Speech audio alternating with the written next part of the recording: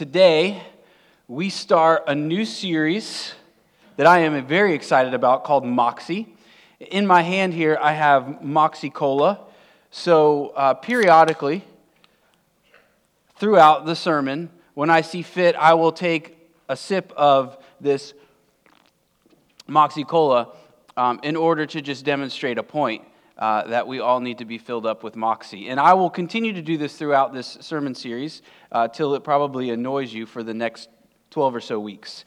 So you're welcome for that. I want you to smile a little bit. And so when I do this, I'm going to expect a smile, or else I'll just keep. Well, I was going to say I'll just keep drinking it until you smile, but then you'd probably make me finish the whole thing just to mess with me. So, Moxie means strength of character. Moxie means grit, it means courage, it means determination. It means if there's something in front of you that you've got to pass through, if you have Moxie, you're going to figure out how to get through it. Now, Christian Moxie is a bit different. Because if you have Christian Moxie, it's like this. You have this grit, you have this determination, you have this strength of character still. Yet, at the same time, there's a peace about you. There is a contentment about you. There's a grace about you. There's a love about you, while at the same time you have this grit and this determination and this courage. And it's a very unique combination that is brought towards the Christian when they discover this grace. And see, that's where it starts. It all starts with discovering this grace that is absolutely irresistible. And that's what we find. So we're going to be in the book of Philippians. The writer is Paul. And Paul has changed the world. He really has changed the world because of the Moxie that is flowing through his veins. And today, what happens is we start seeing him point us to the secret of where we find this kind of Moxie, where we find this strength and this grit and this courage, yet at the same time, this peace and this contentment. He points us to the place. And when you find it, I'm telling you, watch out when you really find it, because you're going to start finding the world around you be changed through you. And I'm not joking around here, and this is not playing games. This is very serious. Like, if you find this will begin to happen around you if you really find it. And so Paul's going to give us the secret here of discovering the wellspring of this Moxie. And it all starts actually with this taste of grace. It starts with a grace that is absolutely irresistible. That when you give yourself over to that grace, you find yourself giving yourself over to the one who has given you that grace. And so what I want to do is I want you to start off like this. Imagine this. Imagine you are in a dystopia. Like,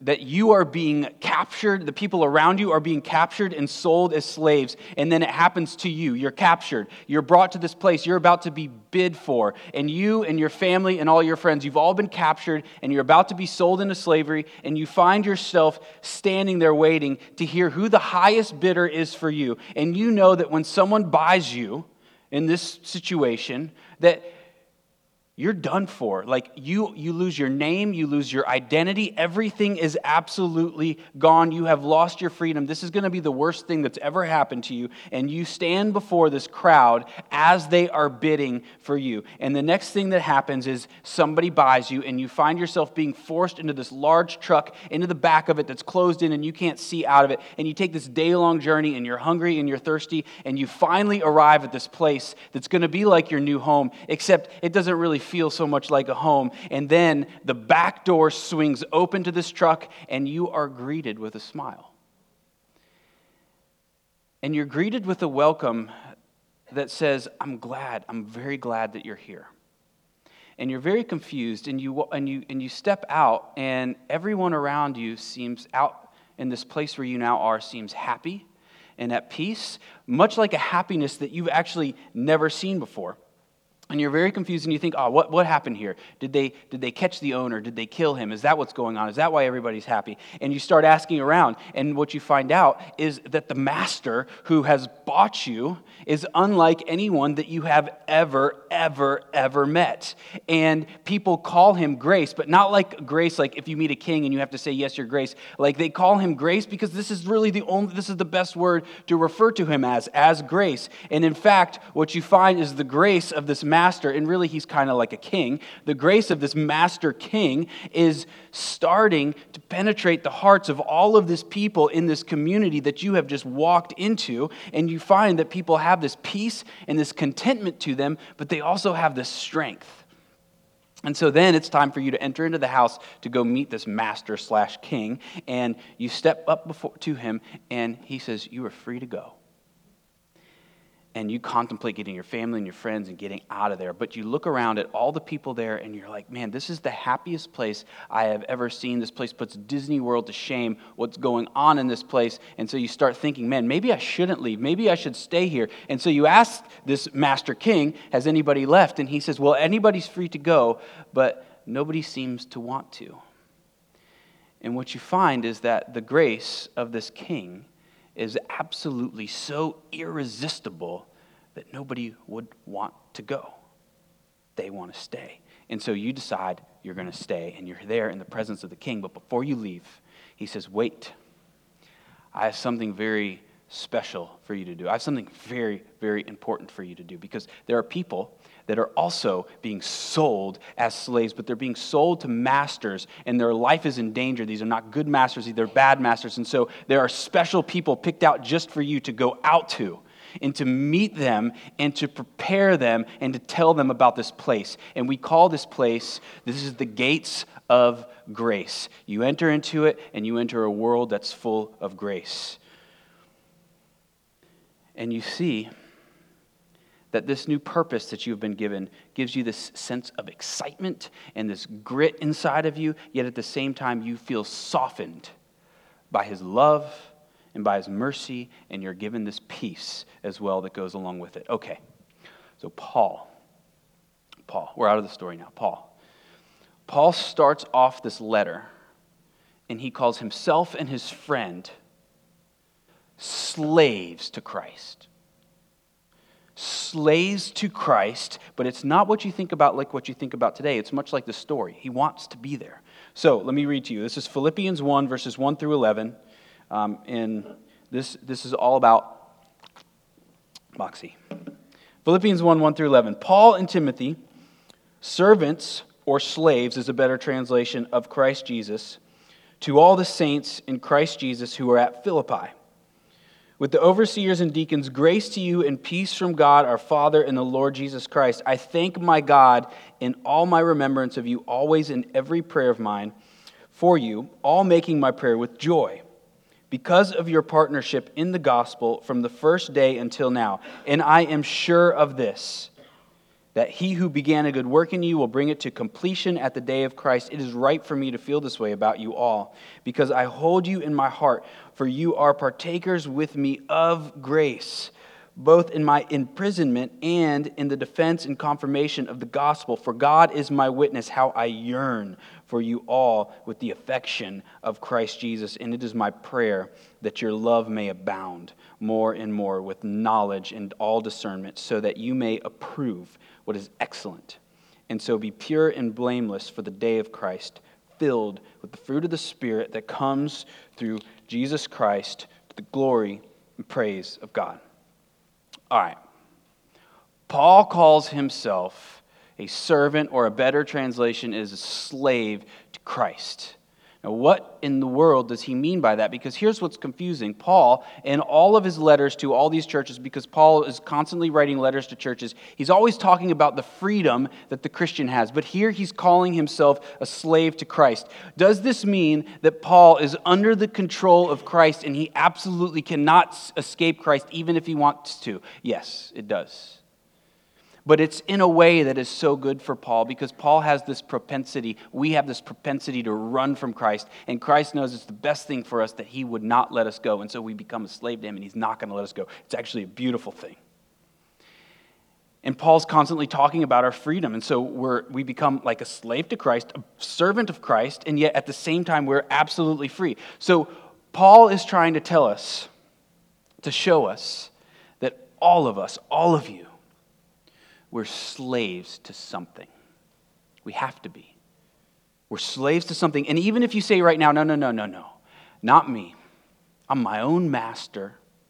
I determine what is right and what's good. I am free. You know what Paul tries to convince you of so desperately in all the rest of his letters is that, you have no idea. Freedom for you, when you get to pick what you're doing with your life, it's going to feel like slavery because you're never going to live the way you're designed to live. You only find that in Christ. Paul's trying to say to you, Christ will always be a better master to you than you will be to yourself.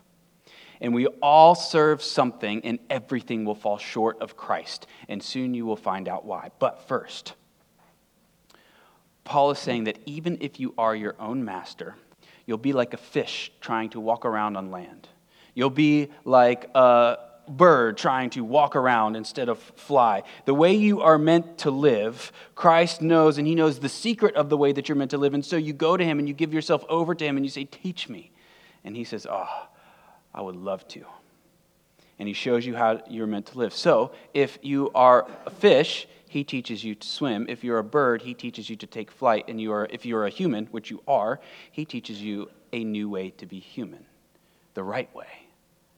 The heavenly way. The way of grace. Because a fish is most free when it's swimming, not when it's flapping around on the land. It's most free when it's swimming because the fish has given itself over to its master designer, who the master designer has taught it how to live. And the same thing is with us. When we give ourselves over to our master designer, he teaches us how we ought to live. But that happens only when you enter through the gates of grace. That's why it says in verse 2, grace to you. And that grace, this is key here, that grace, you know what it produces in you? Peace, contentment. But it starts with grace. And then you start finding yourself having joy. And then you start finding yourself have this passion to see the people that you love around you enter through those gates of grace to go meet the King of grace. And that is what Moxie is, my friends.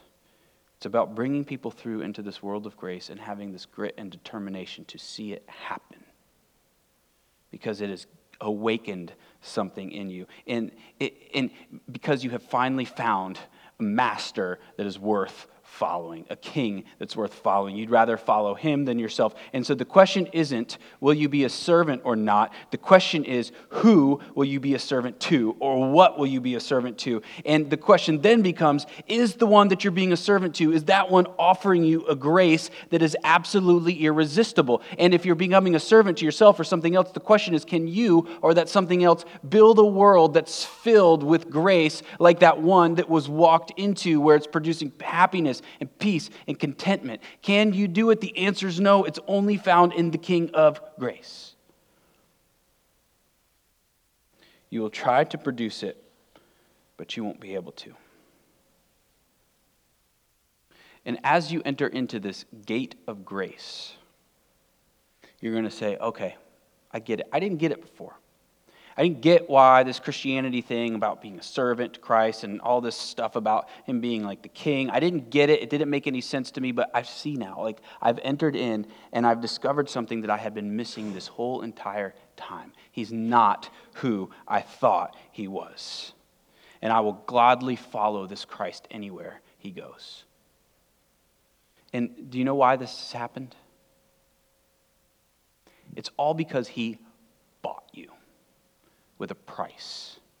It's because he bought you with a price. Have you heard of catechisms? So catechism is like a question and an answer. This is like the Christian belief. It gives you the Christian belief, and it starts with a question, and then it gives you an answer. So there's a catechism called the Heidelberg Catechism.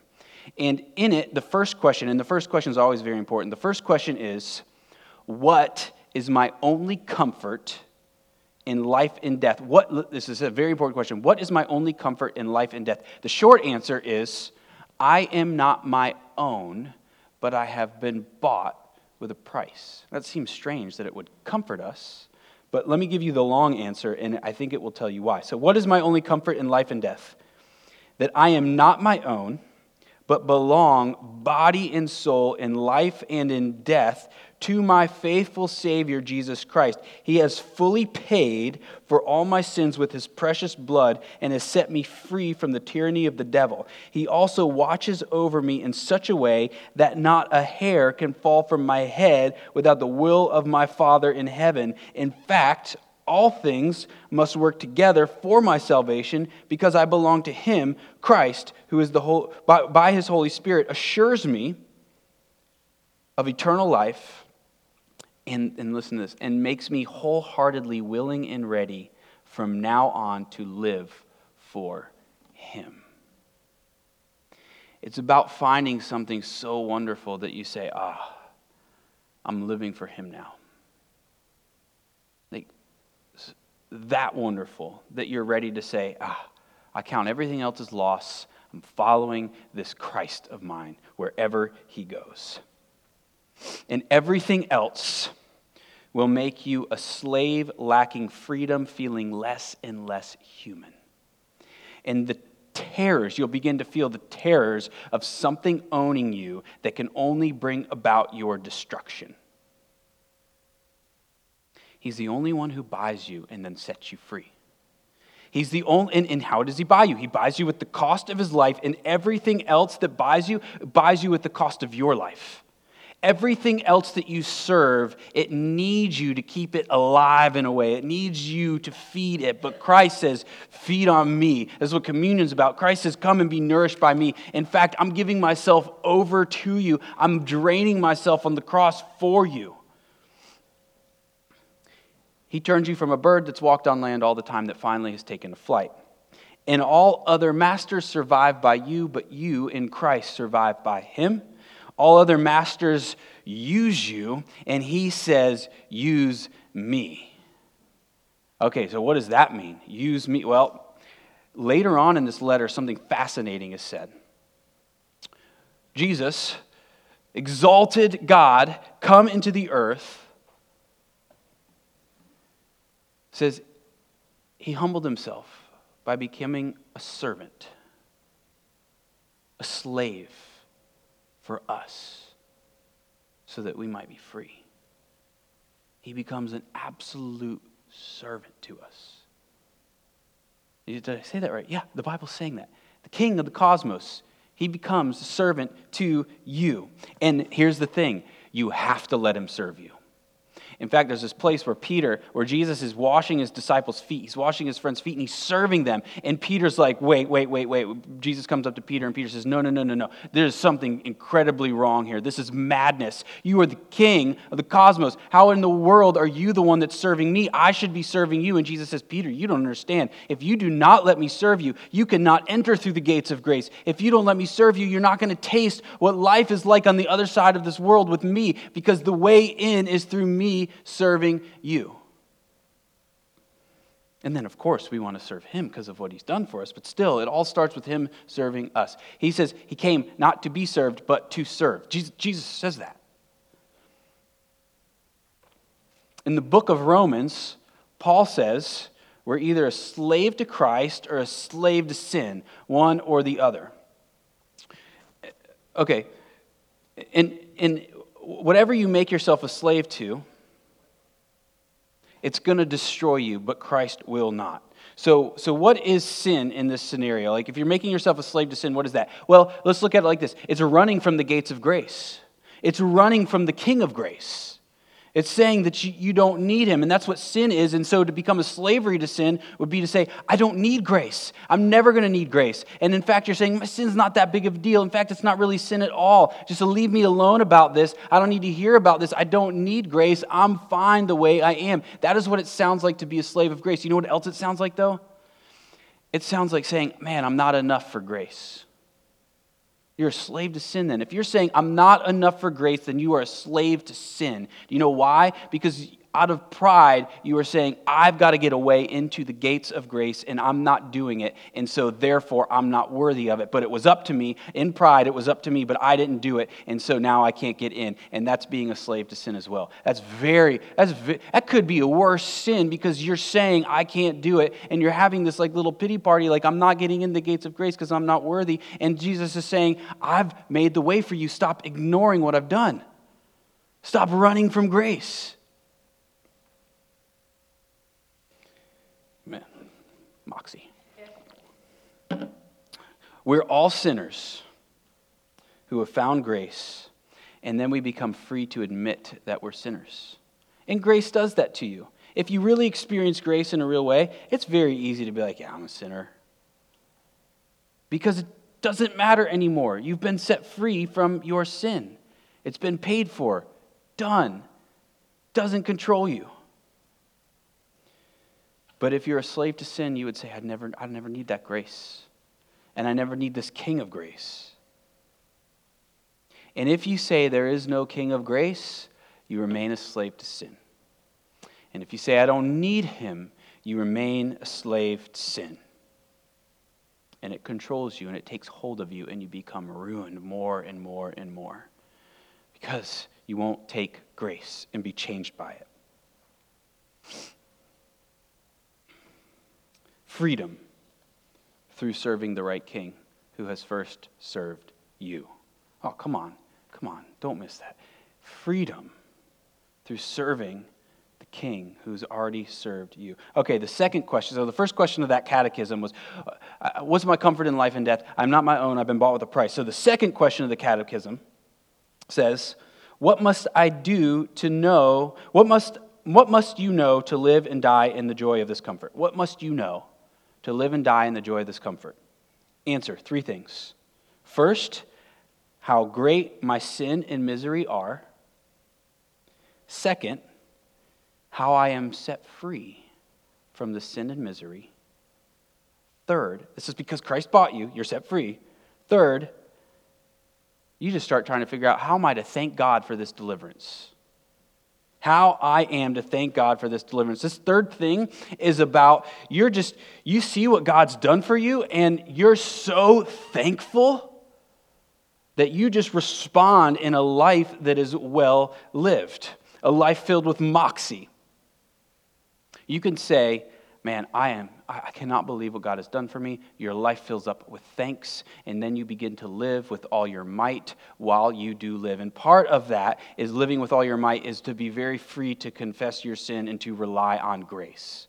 That is a life well lived. A life that says, I'm a sinner, and I'm saved by grace, and I'm going to keep going to grace over and over and over again.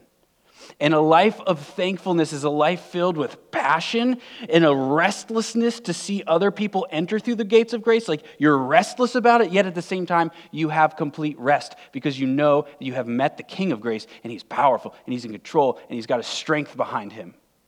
And so you're restless and rested at the same time. Very unique combination. It's found in the Christian. And it sounds strange. You say, any obstacle that stands in my way of getting you into the gates of grace, I'm coming at it. But at the same time, I have this deep peace that God's in control. And we find Paul do that. Like, Paul is living with tons of restlessness, yet he's rested at the same time. He has this passion, yet peace that's happening. And, how do I say this? When you discover the thankfulness, when you become thankful of what God has done for you, it's not that you have to live a certain way anymore, it's that you want to. It's that the way of the King becomes the way that you want to live, and you desire to start living that way.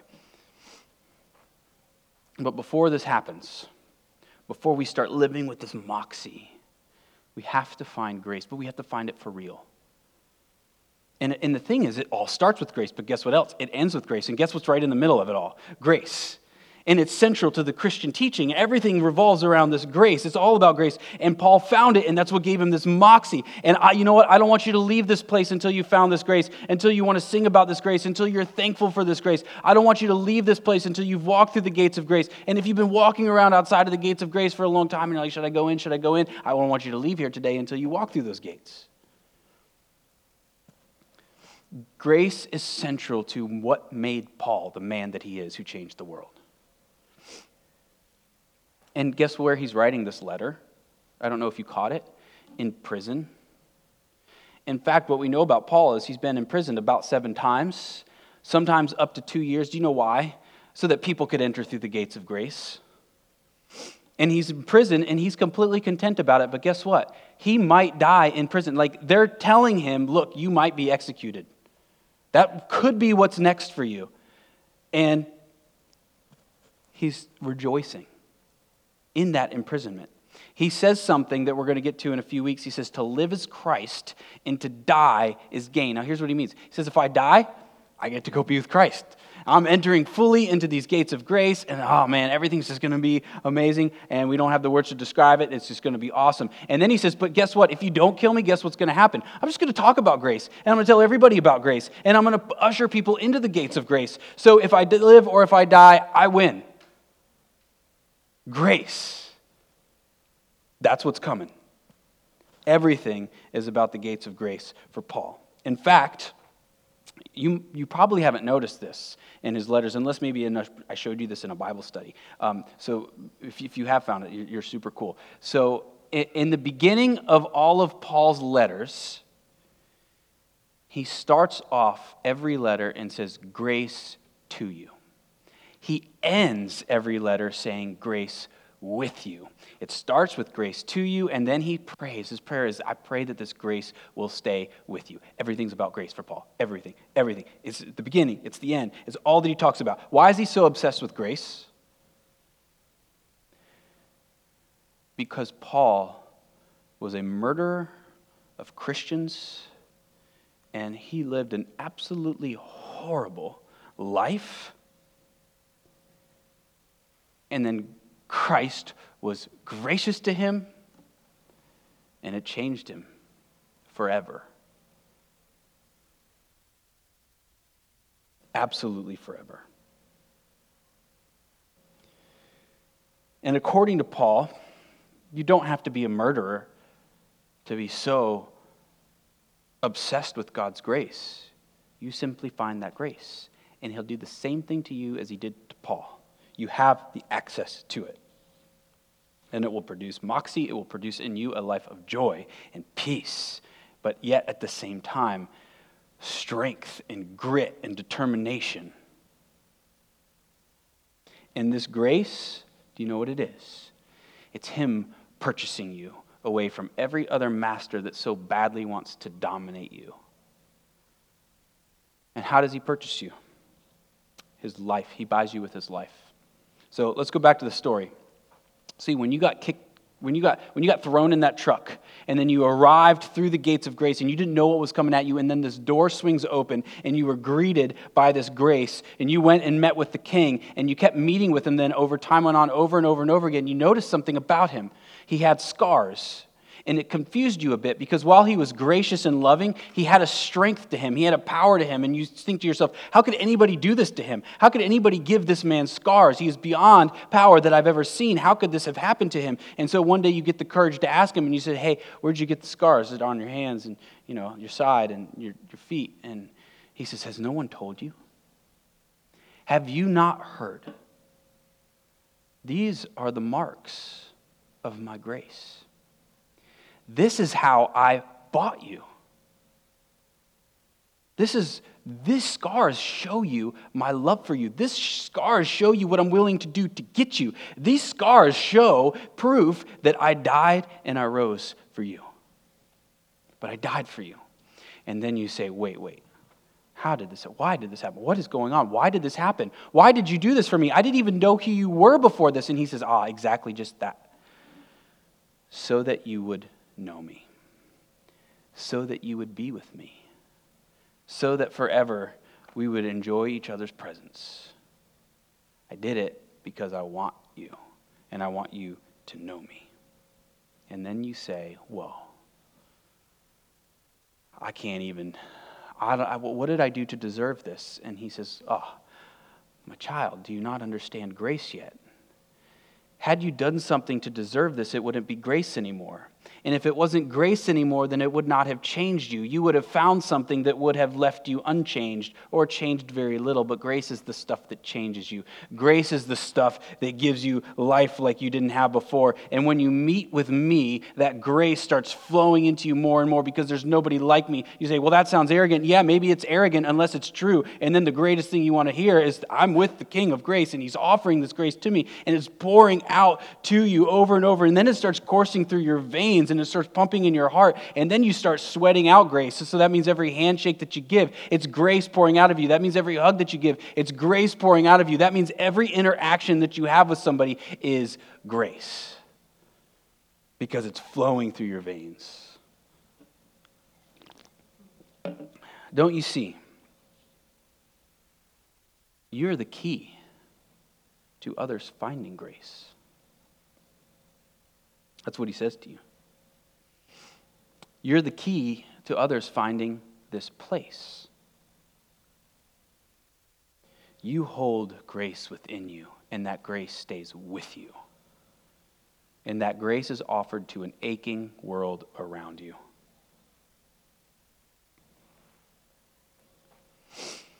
And then he says, do you not remember when that door swung open for the first time and you felt welcomed? And you knew there was something different about this place.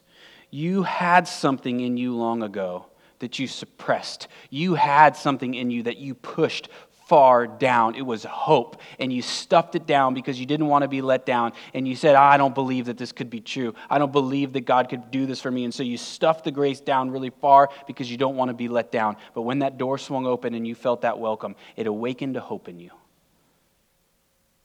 All right, that's what the King of Grace says. So, okay, listen. When you have found this grace, it begins to course through your veins. The church is meant to be a place where people have found this grace, and that grace is coursing through our veins, and we're offering that grace to each other. That's what Paul's meaning in verses 9, 10, and 11, that love would abound in you, meaning the church, the community of grace. We're an alternative society inside of this dystopia, inside of this world, and that grace is running through our veins. And you know what else it's giving us? It's giving us this discernment. It said, well, knowledge and discernment, what does that mean? It means that now when you look at life, you're looking at it through the lens of grace. It means that when things happen to you in your life, the very first pair of glasses you put on are glasses of grace, and you start looking at your situation through the lens of grace. When someone does something to you that really just, grace. The lens of grace. And then it gives you fruit of righteousness, which is love, joy, and peace.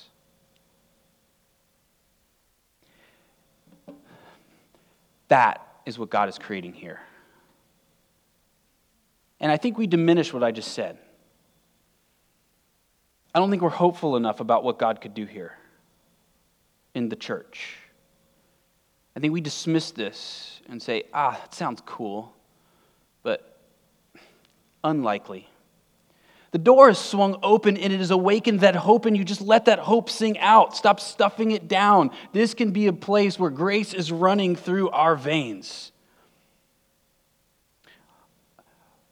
The gates of grace.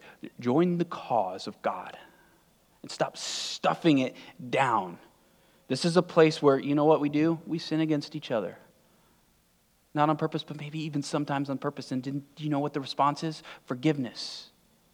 You know why? Because you've been forgiven so greatly. There's a place where Jesus' disciples, his friends, are saying, how should we pray? And one of the parts of the prayer is, forgive one another as I've forgiven you. So has the Lord forgive, so you must forgive. Okay, so that we've got to forgive. But what does that mean? It's saying if you've really tasted forgiveness, if you've really tasted grace,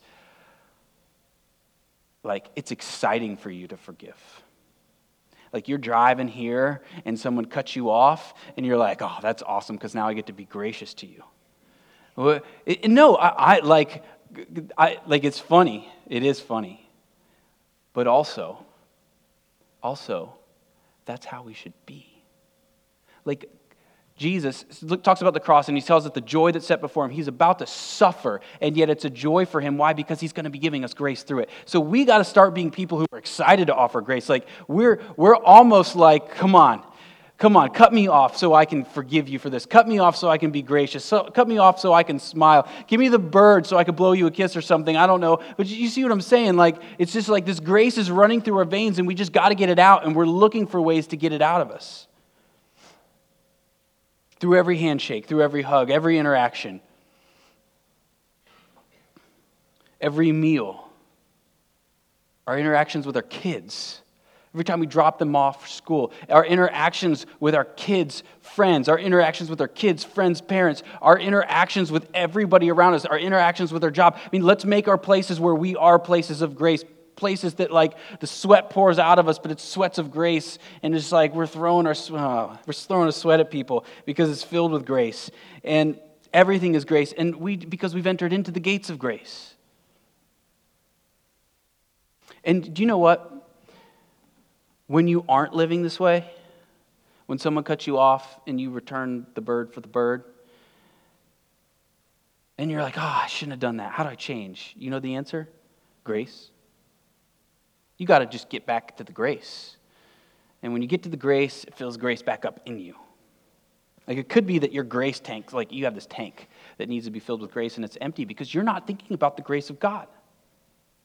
And you're not coming here and hearing about the grace of God and letting it just like enter into your soul. And you're not in the Bible was talking about grace over and over and over again, because grace saves you, but grace also changes you, and you don't ever graduate from Christ, you don't ever graduate from the church, you don't ever graduate from the Bible. In fact, you begin to live more and more desperate for these things, because this is the place that brings you to the King of grace. So Paul, in finding grace, was given this raw passion to see other people enter in through the gates of grace. And when it seemed impossible, he pushed through. How? By holding on to grace all the more. You want Moxie? You need the King's grace. You want contentment and grit at the same time? You need grace. You want to be positive and realistic at the same time? You know, I just was recently listening to a podcast that was talking about leadership. And it's talking about leaders are positive people. And sometimes they're wrong about things because realistic people tend to be right about most things. They're right 90% of the time, but nobody wants to follow them because they're negative about everything. And so nobody wants to follow them. They'd rather follow a leader that at least has hope. But you know what's crazy about Paul? He's got both. Paul is completely realistic about his situation. Like, I might die, but that's fine, because two positive things are going to happen from this. And it's always two positive things. Either I die and I'm going to be with Christ, or I'm just going to tell everybody about Christ. So Paul has found this way, this Moxie, where he can be completely realistic about the situation and yet still have joy and peace and contentment and excitement about what's coming next, whatever it is. That's how he changed the world.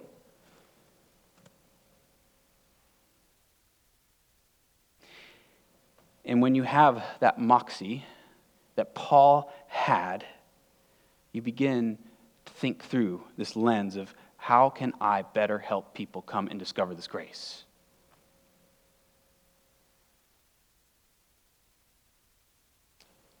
Okay, imagine you're sitting with the king again. And you've caught what Paul has talked about here. You've caught what Paul has. You have this great desire to see people enter into the gates of grace. And you say, okay, I want to do this. I want people to enter into the gates of grace. You say to the king, how do I do this? How do I get people in? What do I need to do here? What's my job here? How do I get people in? I want to get people in. And he says, you don't get anybody in. I do. But,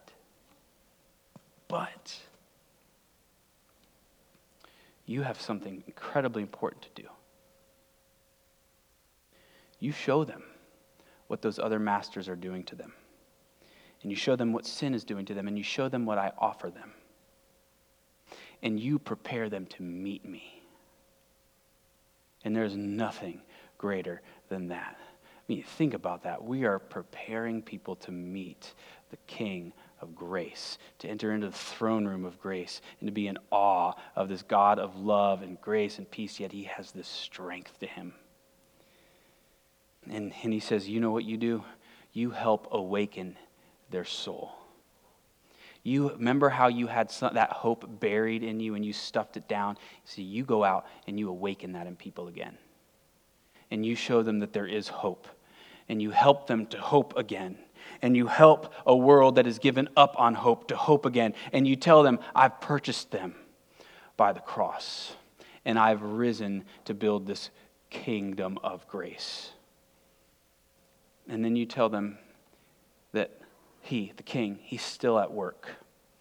And one day he's going to build a world that is filled with this grace. It will be absolutely filled and all things will be right. And so he says, tell them to look for me. And you keep looking for me because I'm here. So don't take your eyes off of me and tell everybody else to look. Look for me. Look for me. Father, we pray that you would awaken in us this hope. That this kingdom of grace is not something that is unreasonable to dream of, but it's actually something very reasonable, but not just reasonable, but real. And God, in the ways that we've stuffed away this hope for grace, God, I pray that you would tear everything apart that is causing us to bury it deep down, and that you would do the digging that needs to be done to awaken this hope in us that there is a grace and you have offered it to us and we can enter through those gates.